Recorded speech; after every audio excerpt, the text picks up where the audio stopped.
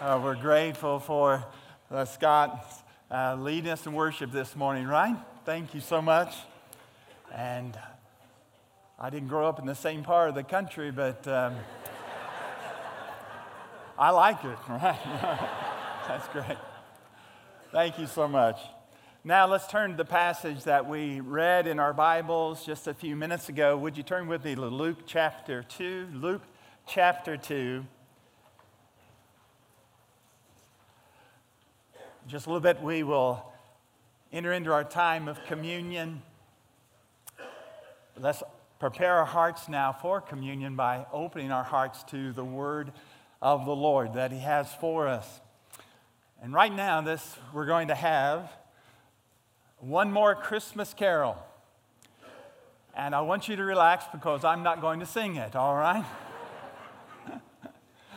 But you're going to listen to another preacher of mature years as he sings a Christmas carol, and his name is Simeon.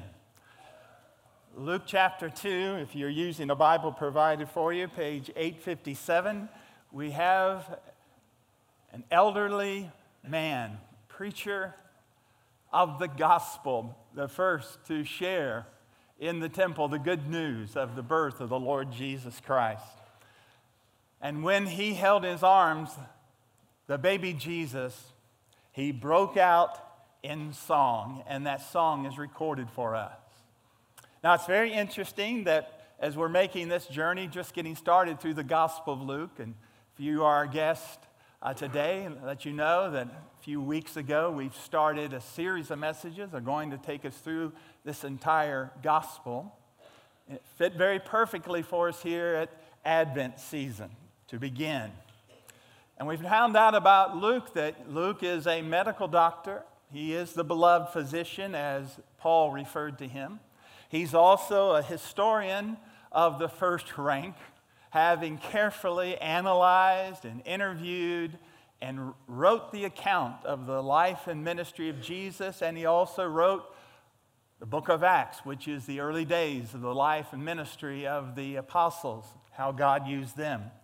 So Luke was a physician, he was a historian, but also he was a song publisher. He was a publisher of songs, and he chose 5 songs that were sung to begin this gospel that bears his name. Now, we've looked at 4 of these songs so far in the Advent season. The first song is the song of Elizabeth, the mother of John the Baptist. You see that in chapter 1, verses 41 to 45. The second song is the song of Mary, Mary's Magnificat, as it is called, the mother of our Lord, and she sings a song of joy to the Lord. That's recorded in chapter 1, verses 46 to 55. Then we have the song of Zacharias. Zacharias is the father of John the Baptist. He was a man who did not at first believe, and he could not speak because of the angel Gabriel placing upon him that judgment from the Lord for his unbelief. He could not speak for 9 months, but when he finally regained his voice, he broke out in song. And that's recorded for us in chapter 1, verses 68 to 79. And then we have a very short song. It's one that we know so well. Chapter 2, verse 14, we have the song of the angels as they sang over the fields outside of Bethlehem the night of the birth of the Lord Jesus Christ. What beautiful songs. But we have one more. And this song is the song of Simeon. It's a song of Simeon. We could also say that he's joined on the chorus by a lady by the name of Anna, so it becomes a duet, you could say. But it's the song of Simeon, and what a scene, what a song it is. So what I'd like us to do in these few minutes is I'd like us to, first of all, just review how this song came into existence, note some things about the song, and then I'd like to make some application, if I might, from this song about the theme of this Advent season that we have focused on, and that is the light has come. The light has come. Now notice some things about this song. We see here that the baby Jesus is 7 weeks of age. 7 weeks of age. His parents are godly parents. They have brought him when he was 8 days old, according to the law, to be circumcised as a son of the covenant. We read that in verse 21. And now 40 days later, according to the law of Moses, since he is the firstborn son, they bring him to present him to the Lord, because the Lord has said that the firstborn shall be holy unto him, going back to the very time that the children of Israel were delivered after the final plague on the people of Egypt, the death of the firstborn son. The Lord said, the firstborn will be holy unto me. And so they bring their firstborn to present him before the Lord. They bring an offering, and from this offering, you'll notice in verse 24, we know that they are very poor. Jesus was born to a very poor family because the offering that they gave was the offering for the poorest of families who could not afford an animal. They would give this gift. Verse 24 tells us they brought the pair of turtle doves or 2 young pigeons. And so Jesus was born to a very, very poor family. Imagine the scene now as they come in. They enter the huge, beautiful courtyard of the temple of Herod, which is still under construction. But they come to present Jesus. Mary's carrying the baby in her arms. No doubt Joseph is carrying the birds who are going to be offered as a sacrifice of dedication to the Lord. And as they come into the temple courtyards, an elderly man fastens his eyes upon them. His name is Simeon. He has been told by the Lord that he will not pass away until he sees the Lord's Christ, until he has seen the Messiah. And so you can imagine, we don't know how long that lasted, how his eyes were focused on every young couple bringing a child to the temple.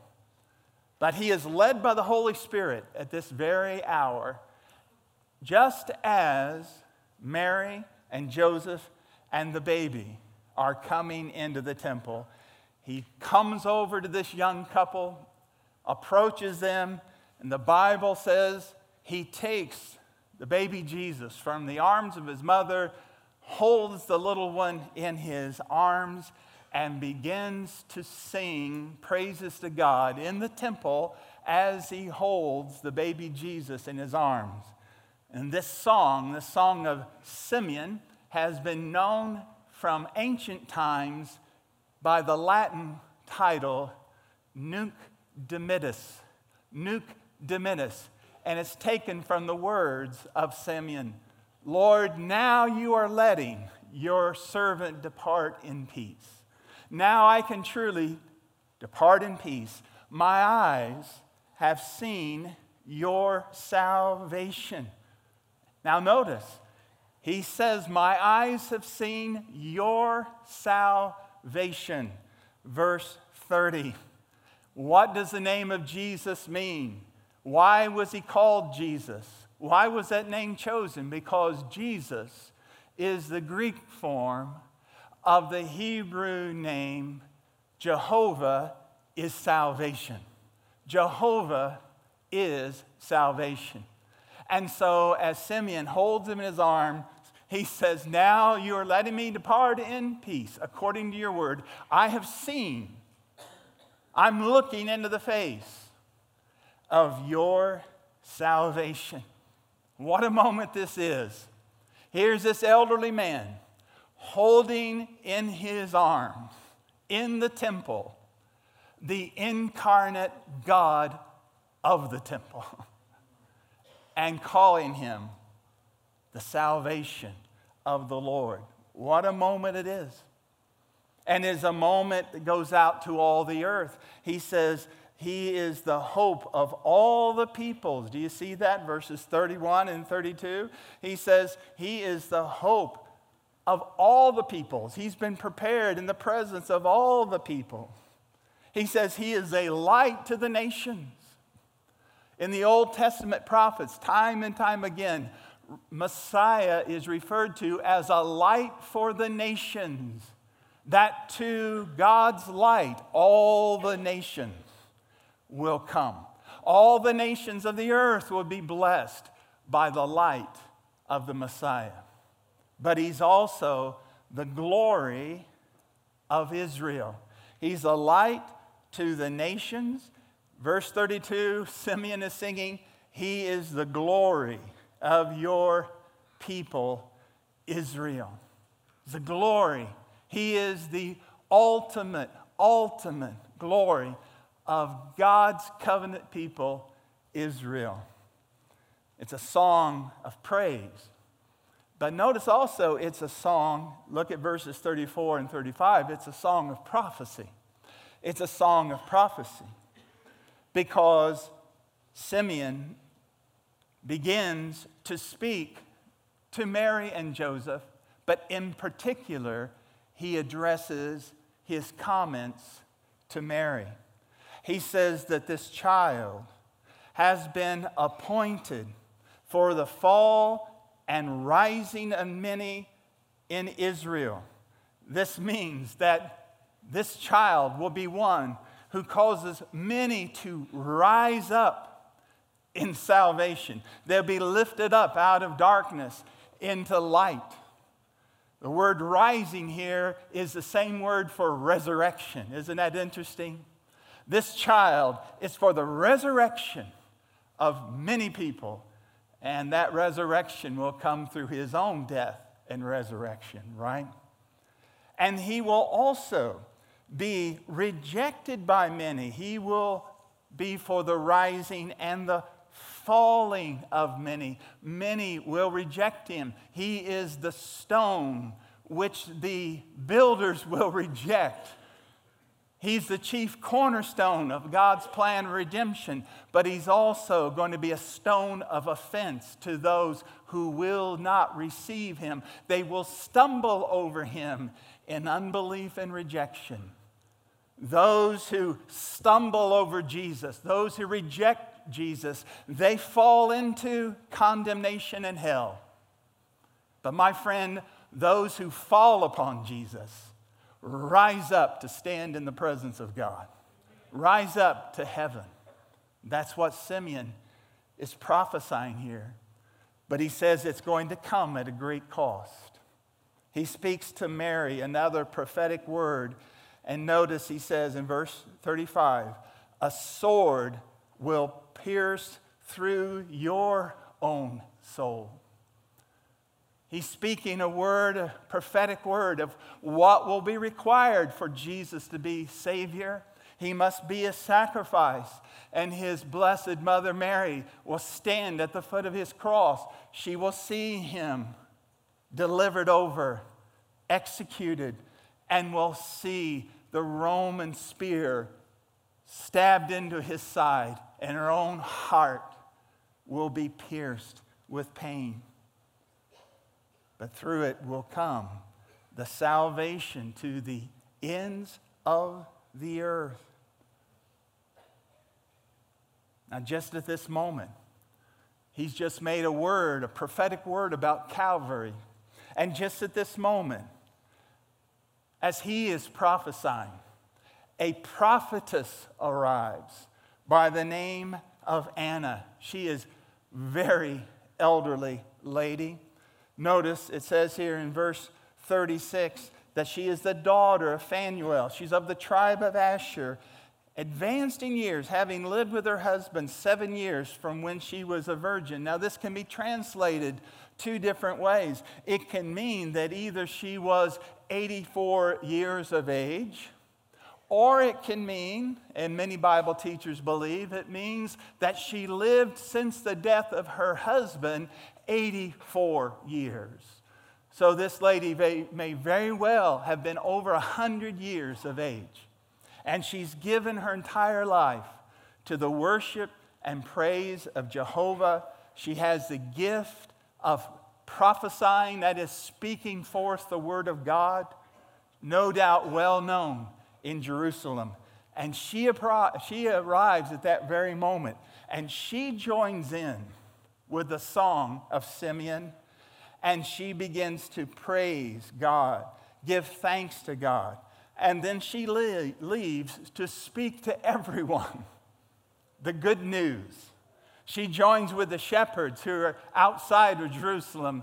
They're around Bethlehem. Now she's in Jerusalem herself as a missionary, making known the good news of the birth of the Messiah, the Son of God.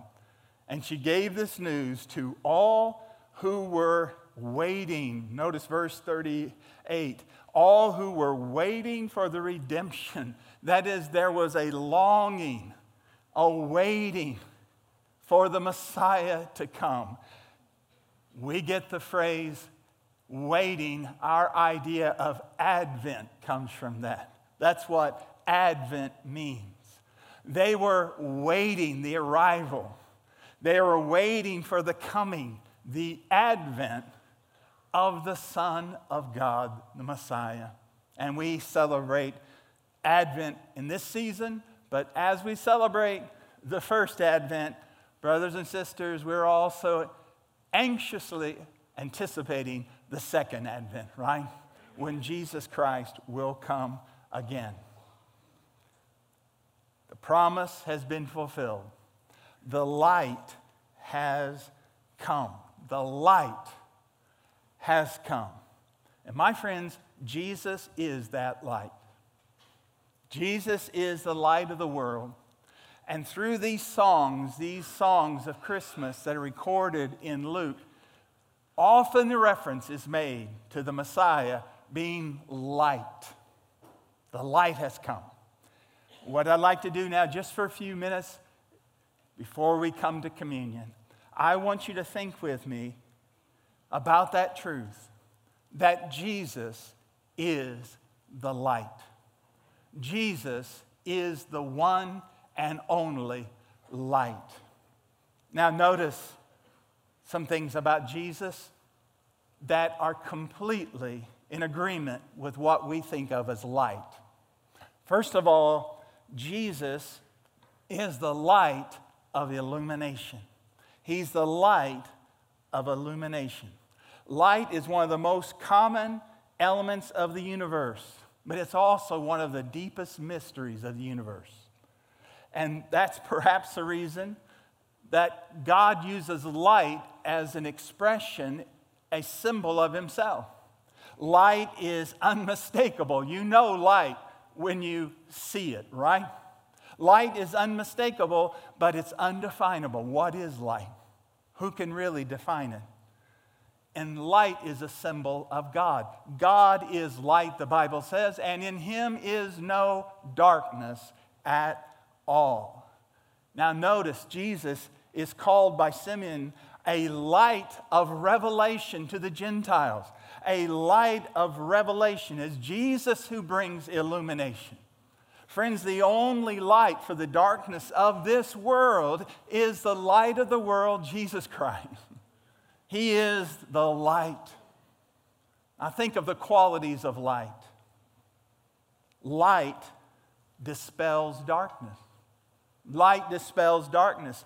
The Bible says at the dawn of time, this was the condition. The earth was without form and void, and darkness was on the face of the deep. Darkness. And for eons of time, there was just God himself, and surrounding his glory, darkness. But then, in that darkness, God said, "Let there be light." And the light emanated from himself and brought light into the darkness. God spoke a word, and light entered into creation, as we would call it.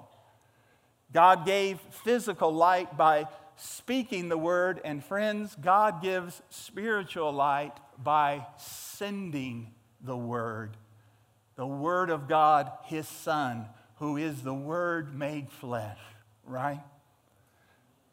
Isaiah, the prophet, said this: the people who walked in darkness have seen a great, what? Light. Those who dwelt in the land of the shadow of death, upon them the light has dawned. God has sent Jesus to dispel darkness. Light has come in Jesus Christ. Here's another quality of light. Light divides the darkness. Light not only dispels darkness, it divides the darkness. Once again, in the account of the creation, the Bible says, and God saw the light, that it was good. And God divided the light from the darkness. The light He called day, and the darkness He called night. You see, light divides the physical world, daytime and nighttime. Light divides the animal world. We understand this. There are animals who are animals of the day, and there are animals who are animals of the night. Light divides also the spiritual world. There's light and there's darkness. And Jesus is that great divide of the spiritual world. Think about it. Jesus divides time. How do we mark time in our day and age? We mark it by what? BC and AD. Jesus, as the light of God, divides time itself. Jesus divides lives. Think about it. What did Jesus say? Jesus said on one day, "Do not think that I've come to bring peace. I have not come to bring peace, but a sword." Jesus said His coming to this earth, the first time, has not brought peace on all the earth. Thank God when He's coming, the second time, peace will cover this world. Amen? But when He came the first time, He says, "I did not come to bring peace on all the earth." He said, "I came to bring a sword." He said, "I will divide people." He said, literally, "I will divide families, brother from brother, father from son, daughter from mother. I will divide communities. I will divide countries." And this is absolutely the truth. Isn't it interesting that Simeon said there would be a sword? There would be a sword. Jesus is the great divide. He divides the light from the darkness. He divides people. He divides destinies. Eternity, not just time, friend, listen carefully. Eternity itself is divided by Jesus Christ. What do I mean by that? Well, let me give you an illustration. My brother lives over in South Carolina, Greenville, South Carolina. I've made the trip myself and with my family dozens and dozens and dozens of times over the years to visit my brother. And you know, it's interesting. Near Asheville, North Carolina, you will see a sign, just a small sign, but you know what it says? Eastern Continental Divide. Have you ever seen that sign? Eastern Continental Divide. What does that mean? It means that you're there on the ridge of the Appalachian Mountain. And water that comes from the sky in rain that falls on one side of that continental divide goes to the Atlantic Ocean. But from the same storm, water that comes and falls on the other side of that line makes its way eventually all the way to the Gulf of Mexico. It is the continental divide. Same storm, rain falling from the same storm perhaps. Some to the Atlantic, some to the Gulf of Mexico. My friend, it is the same with Jesus. You are on one side of Jesus for all eternity.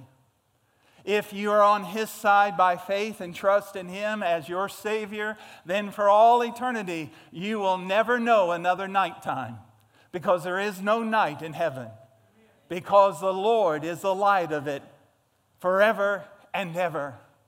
But on the other side of Jesus, to those who reject Him and do not know Him, there is no light whatsoever, but utter darkness forever and ever, away from the presence of the light of Christ and His salvation, and in judgment and sorrow in a place called hell. Friend, Jesus is the great divide. He divides destinies. Every person right now, in this moment in time, in this building right now, you are on one side of Jesus or the other. You do not straddle the Lord Jesus.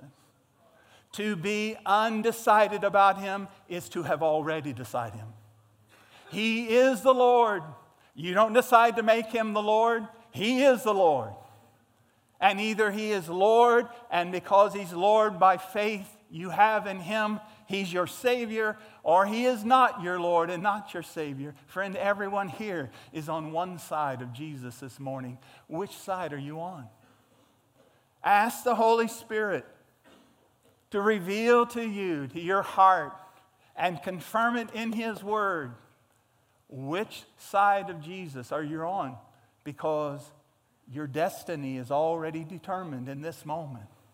But thank God, while there's still time, you can come from one side of Jesus to the other side. Amen. Out of the darkness into the light, because His arms are open to all who will come. He's the light of illumination, and He's the light of salvation. What did the old Simeon, what did he say? Lord, now you can let your servant, or your servant is departing. You are allowing your servant to depart in peace. Why can Simeon depart in peace? Because his eyes have seen the Lord's Christ. My eyes have seen your salvation. Don't miss that. Jesus is salvation. Simeon looked at his face, and what did he say? My eyes have seen your salvation. This child is your salvation. What do we learn from this, friends? Listen carefully. Here's what we learn. Salvation is a person. Salvation is a person. There is only one place that salvation is found, and that salvation is found in a person who is Jesus Christ. You find salvation in the face of Jesus Christ. 2 Corinthians 4, verse 6. It is God who commanded the light to shine out of the darkness, and He has shined in our hearts to bring the knowledge of the light of the glory of God, where? In the face of Jesus Christ. Do you want light? Do you want to know the glory of God? Do you want to know what God is like and what He expects of you? Then, my friend, look to Jesus. He is salvation. Salvation is a person, but guess what we also find here? The salvation is in that person only. Salvation is not found in a church. This church cannot offer you salvation. We cannot give you salvation. No church in this community, no church in the world can give you salvation, because salvation is not in a church. Salvation is in the Lord of the church. We can be a faithful church and point you to salvation, but we as a church cannot give you salvation. Our brother that was baptized this morning, make sure you understand this. He was not baptized in order to get saved. He was baptized because he has been saved. Amen. This was a picture that in his heart he has received Jesus Christ as his Lord and Savior. The one who died for him, was buried, and rose again. That's the reason he was baptized. To identify with the Savior. A church cannot give you salvation. Religion can't give you salvation. My friend, religion itself cannot give you salvation. A creed cannot give you salvation. You can believe the things in this Bible. You can believe all the creeds of the church and not know the Lord of the church. Because if the creeds are true creeds and true doctrines, you know where those doctrines point you? They point you to Jesus Christ. They point you to Jesus. They are expressions of the truth about Jesus. That's what a creed is. But only Jesus can save you. Not a church, not a religion, not a creed, but Jesus. Salvation is a person.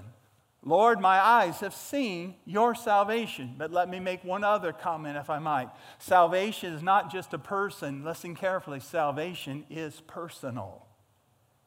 Salvation is personal. Do you remember what the angels sang that night? The fourth song. For unto you is born this day in the city of David a Savior who is Christ the Lord. Now listen carefully what the angels sang. They did not sing, a Savior is born. That's not specifically what they were saying. Good news, a Savior is born. What made it good news to the shepherds? Unto you is born this day in the city of David. A Savior is Christ the Lord. It's not good news to know that there is a Savior. That's not the ultimate good news. The ultimate good news is to know He is my Savior, that He came for me. And you see, that's the good news. Jesus Christ came to this world for you and for me.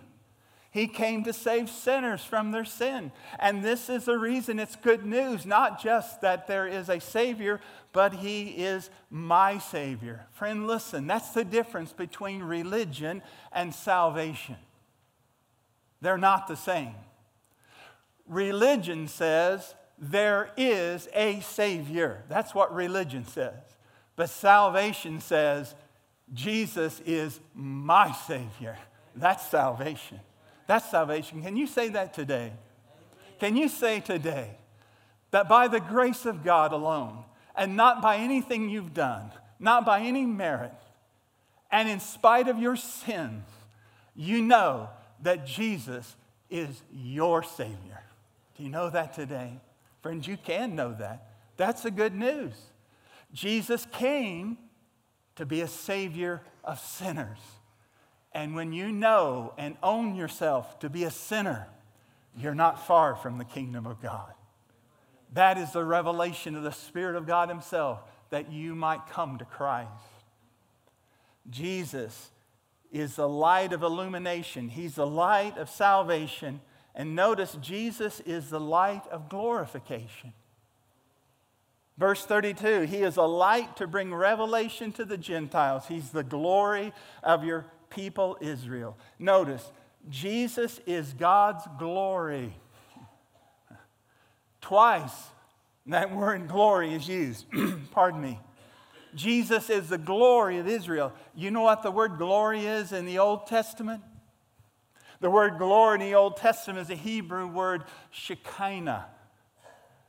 And it referred to the glory of God in the cloud that led the people of Israel out of bondage through the Red Sea, led them as a pillar by the daytime and a pillar of light by night.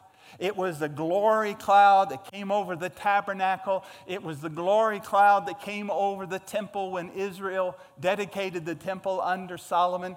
That glory was God Himself. And now notice, Simeon says, this child is the glory of Israel. Ezekiel the prophet had an amazing vision one day. In a vision, he saw, because of the sin of Israel and Judah, he saw in a vision the glory cloud parting from over the temple and going up the Mount of Olives and leaving Jerusalem. The glory was departing. But guess what? The Bible tells us that that glory that left from the Mount of Olives is the very place where Jesus returned to heaven. From where? The Mount of Olives. He went back to the glory of his Father, he himself being the glory. But the Bible says one day the glory of God is coming again. The Lord Jesus Christ. And where is he coming? He's coming back to the Mount of Olives. And he's going to come down the Mount of Olives, not riding a little donkey this time, but riding that charger, the great white horse. And his name is called Wonderful Counselor, the Mighty God, the Everlasting Father, the Prince of Peace. He's the King of Kings and the Lord of Lords. And the Bible says that the gates of Jerusalem will break open to him. That eastern gate will open. Just as David sang, lift up your head, O ye gates, be lifted up, you everlasting doors, and the Lord of glory will enter. Jesus Christ is coming again, my friend. He's the glory of Israel. He's coming again. And he's the glory of the church. We have no glory. Look at us. We're not the dream team. We're not even the bad news bears. We're not much. All we have is Jesus Christ.